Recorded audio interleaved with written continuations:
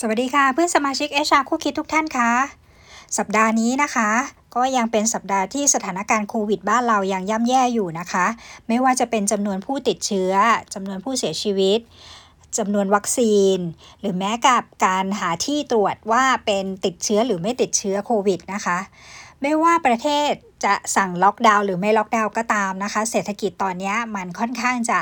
ไม่ขยายตัวนะคะหรือเศรษฐกิจขยายตัวเป็นศูนย์นะคะกิจกรรมทางเศรษฐกิจหลายๆอย่างมีปัญหานะคะถ้าธุรกิจใครที่พอไปได้หรือยังคงไปได้อยู่ก็แสดงความยินดีด้วยนะคะแต่ว่าตอนนี้ระลอกที่4แล้วนะคะหลายธุรกิจนะคะประสบปัญหามากตอนนี้ปิดครึ่งปีไปแล้วนะคะปิดงบครึ่งปีไปแล้วหลายบริษัทก็ยังยื้ออยู่นะคะบางบริษัทเริ่มถามเข้ามาอีกครั้งหนึ่งแล้วนะคะเรื่องของการขอลดค่าจ้างเปลี่ยนแปลงวันทำงานขอลดสวัสดิการทางบริษัทจะเปลี่ยนแปลงยังไงเพื่อให้อยู่รอดได้นะคะอันนี้ก็ต้องคุยกันระหว่างนายจ้างกับลูกจ้างแล้วนะคะวันนี้มิลลีจะมาคุยเรื่องพรบแรงงานสัมพันธ์2518นะคะจริงๆพรบตัวนี้คนไม่ค่อยอ่านถ้าเป็นบริษัทที่ไม่ได้มีสหภาพแรงงานก็จะไม่ค่อยได้เข้ามาอ่านในตัวพรบตัวนี้นะคะจริงๆมีหลายมาตราที่เกี่ยวข้องนะคะที่เราควรจะรู้เอาไว้นะคะมิลลีขอแนะนำสัก3มาตราในพรบแรงงานสัมพันธ์2518ตัวนี้นะคะมาตราแรกคือมาตรา5มาตรา5เนี่ยจะพูดถึงเรื่องเกี่ยวกับคำนิยามต่างๆนะคะ1คำนิยามที่อยากจะให้ไปอ่านนะคะเรื่องของคำว่าสภาพการจ้างนะคะในนิยามเขียนไว้ว่าสภาพการจ้างหมายความว่าเงื่อนไขการจ้างหรือการทำงานกำหนดวันและเวลาทำงานค่าจ้างสวัสดิการการเลิกจ้างหรือประโยชน์อื่นของนายจ้างหรือลูกจ้างอันเกี่ยวกับการจ้างหรือการทำงานนะคะนี่คือคำนิยามของคำว่าสภาพการจ้างเห็นไหมคะว่าหลายเรื่องมันอยู่ในคำว่าสภาพการจ้างหมดเลยนะคะพอถัดมาค่ะเป็นมาตรา10ค่ะมาตรา10จะอยู่ในหมวดที่1นะคะข้อตกลงเกี่ยวกับสภาพการจ้างมาตรา10จะเขียนไว้ว่าในสถานประกอบกิจการที่มีลูกจ้างตั้งแต่20คนขึ้นไปต้องจัดให้มีข้อตกลงเกี่ยวกับสภาพการจ้างนะคะทีนี้ถ้าเราไม่ได้มีสหภาพแรงงานเราไม่ต้องมีข้อตกลงเกี่ยวกับสภาพการจ้างใช่ไหมนะคะในกฎหมายก็เขียนไว้ว่าให้ข้อตกลงให้ข้อบังคับเกี่ยวกับการทำงานถือเป็นข้อตกลงเกี่ยวกับสภาพการจ้างได้ข้อบังคับเกี่ยวกับการทำงานอยู่ในพรบคุ้มครองแรงงานนะคะอยู่ในมาตรา108ค่ะพรบคุ้มครองแรงงานมาตรา108ลูกจ้าง10คนขึ้นไปนายจ้างต้องจัดให้มีข้อบังคับในการทำงานนะคะพรบแรงงานสัมพันธ์นะคะมาตรา10นะคะมีลูกจ้างตั้งแต่20คนขึ้นไปจะต้องมีข้อตกลงเกี่ยวกับสภาพการจ้างข้อบังคับการทำงานถือเป็นข้อตกลงเกี่ยวกับสภาพการจ้างได้นะคะ2มาตรานี้มันจะเกี่ยวข้องกัน2พรบนี้เกี่ยวข้องกันเพราะฉะนั้นในส่วนของข้อบังคับการทำงานถือเป็นข้อตกลงเกี่ยวกับสภาพการจ้างนะคะได้แล้วมาตรา11เขาก็จะอธิบายไว้ว่าข้อตกลงเกี่ยวกับสภาพการจ้างอย่างน้อยจะต้องมีอะไรบ้างส่วนใหญ่มันก็จะมีตรงกันกับมาตรา108ในพรบคุ้มครองแรงงานอยู่แล้วนะคะเพราะฉะนั้นตัวนี้ก็จะไม่ต้องกังวลว่าเรามีหรือไม่มีนะคะถ้าคุณมีลูกจ้าง10คนคุณมีข้อบังคับการทำงานคุณก็มีข้อตกลงเกี่ยวกับสภาพการจ้างไปในตัวนะคะมีอีกหนึ่งคำถามที่จะชอบถามกันมาว่าถ้าจะขอลดหรือจะมีประกาศลดต่างๆนานาไม่ว่าลดเงินเดือนลดเวลาวันทำงานเปลี่ยนแปลงสภาพการจ้างแบบนี้เขียนไว้ตรงไหนว่านายจ้างห้ามนายจ้างเปลี่ยนแปลงเขียนไว้ในพรบแรงงานสัมพันธ์เนี่ยแหละค่ะอยู่ในมาตรา20นะคะมาตรา20จะเขียนไว้ว่าเมื่อตกลงเกี่ยวกับสภาพการจ้างมีข้อบังคับแล้วมีผลบังคับใช้แล้วห้ามมิให้นายจ้างทำสัญญาแรงงานกับลูกจ้างขัดหรือแย้งกับข้อตกลงเกี่ยวกับสภาพการจ้างเว้นแต่สัญญาจ้างแรงงานนั้นเป็นคุณยิ่งกว่าเห็นไหมคะเพราะฉะนั้นตัวมาตรานี้จะเป็นตัวกำกับเอาไว้ว่าเวลาถ้าคุณเพิ่มสวัสดิการเพิ่มเงินเดือนให้พนักงานคุณสามารถทำได้เลยนายจ้างสามารถทำได้ฝ่ายเดียวนะคะแต่ถ้านายจ้างจะไปขอลดนะคะทำไม่ได้นะคะข้อตกลงเกี่ยวกับสภาพการจ้างมีผลบังคับใช้แล้วนายจ้างจะไปทำสัญญาละเมิดไม่ได้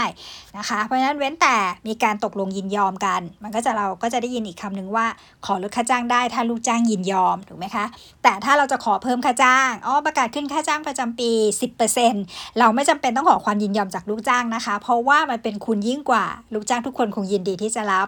แต่ถ้ามันมีช่วงที่มันเป็นภาวะวิกฤตหรือเกิดอะไรขึ้นแล้วเราจะต้องไปขอเปลี่ยนแปลงสภาพการจ้างอย่างที่มิรี่อ่านให้ฟังไปแล้วนะคะอยู่ในมาตรา5สภาพการจ้างมีอะไรบ้างคุณเปลี่ยนวันเวลาทำงานก็เปลี่ยนสภาพการจ้างและคุณไปลดค่าจ้างคุณไปล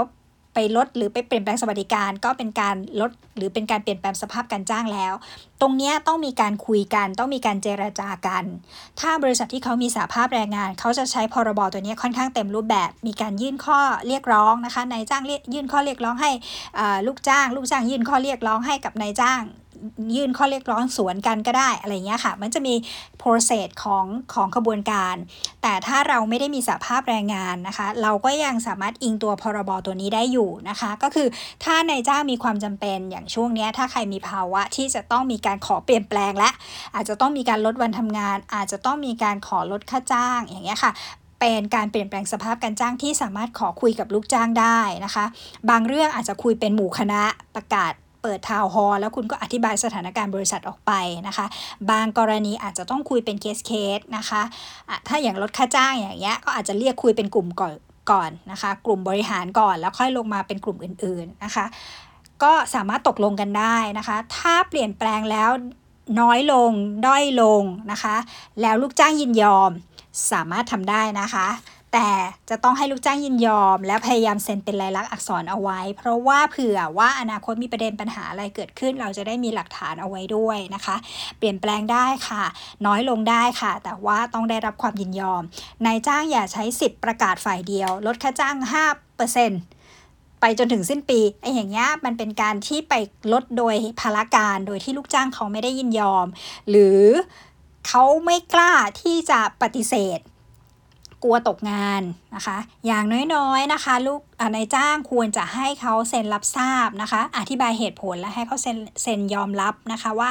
มีการขอลดจริงๆและขอลดเนี่ยช่วงระยะเวลาใดเวลาหนึ่งนะคะอย่าเขียนเปิดไว้ลอยๆว่าขอลดแต่คุณไม่ได้บอกว่าจะลดตั้งแต่เมื่อไหร่ถึงเมื่อไหร่อย่างเงี้ยมันเป็นการกำกวมและเป็นการทำให้ลูกจ้างเสียเปรียบนะคะเจตนาของนายจ้างเป็นยังไงอย่างเงี้ยมันต้องมาพิสูจน์กันอีกเพราะฉะนั้นเวลาที่คุณเปลี่ยนแปลงสภาพการจ้างที่ลดลงขอให้เคลียร์กับลูกจ้างใช้หลักของแรงงานสัมพันธ์ในการเปลี่ยนแปลงสภาพการจ้างนะคะในมาตรา20เขาจะเขียนเอาไว้อยู่แล้วว่าห้ามไม่ให้นายจ้างนะคะเปลี่ยนแปลงโดยที่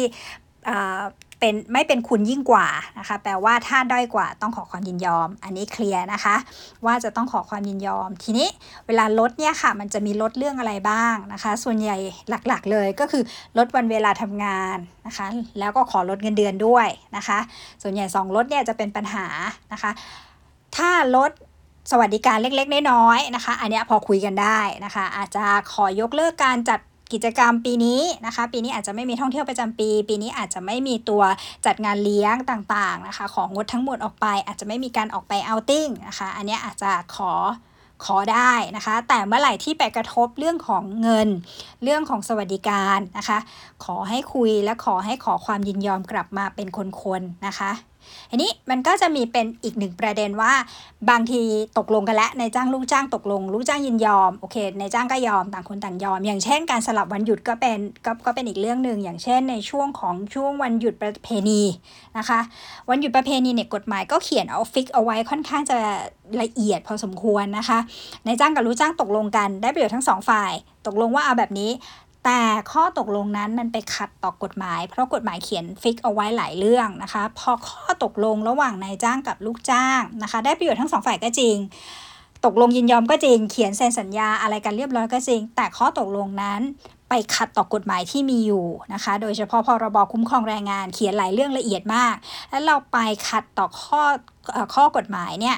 ถ้าไม่มีประเด็นฟ้องร้องนะคะตราบชั่วชีวิตของลูกจ้างโอเคไม่เป็นไรแต่ถ้าในระยะ2ปี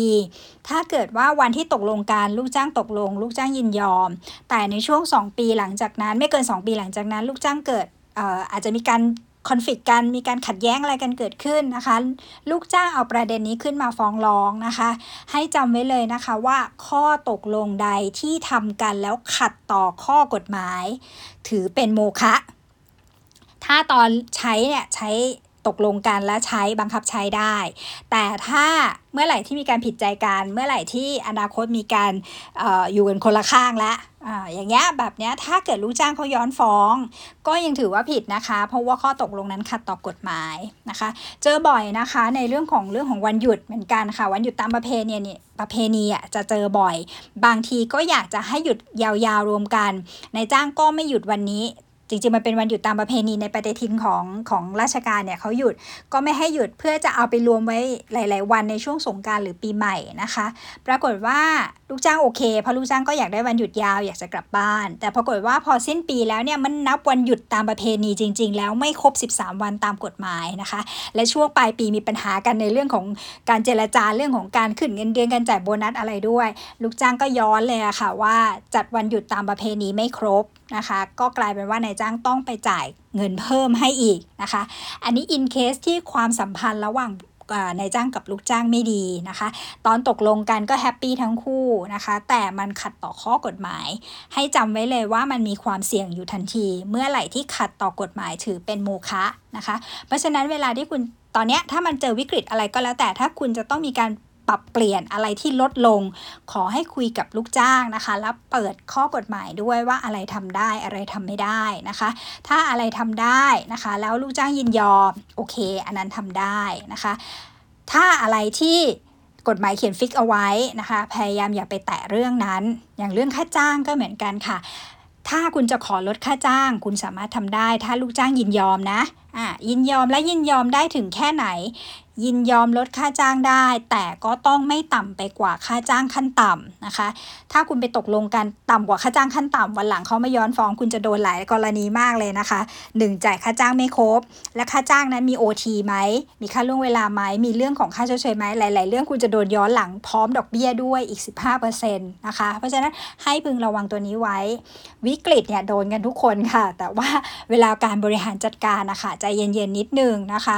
ถ้าอะไรที่พอจะอลุ่มอล่วยช่วยเหลือกันไปได้ทั้งนายจ้างและลูกจ้างก็โอเคนะคะแต่พยายามอยู่เบสอยู่บนข้อกฎหมายด้วยอย่าไปทำอะไรที่มากกว่าข้อกฎหมายนะคะกฎหมายให้แค่ว่าตกลงและยินยอมกันอยู่ในกรอบของกฎหมายก็ทำแค่นั้นนะคะถ้าคุณไปทำมากกว่านั้นคุณมีความเสี่ยงก็เป็นกำลังใจให้ทุกฝ่ายนะคะเพราะตอนนี้เห็นถามกันมาเยอะมากในเรื่องของการขอลดขอเปลี่ยนแปลงสภาพการจ้างขอเปลี่ยนวันหยุดขอสลับวันหยุด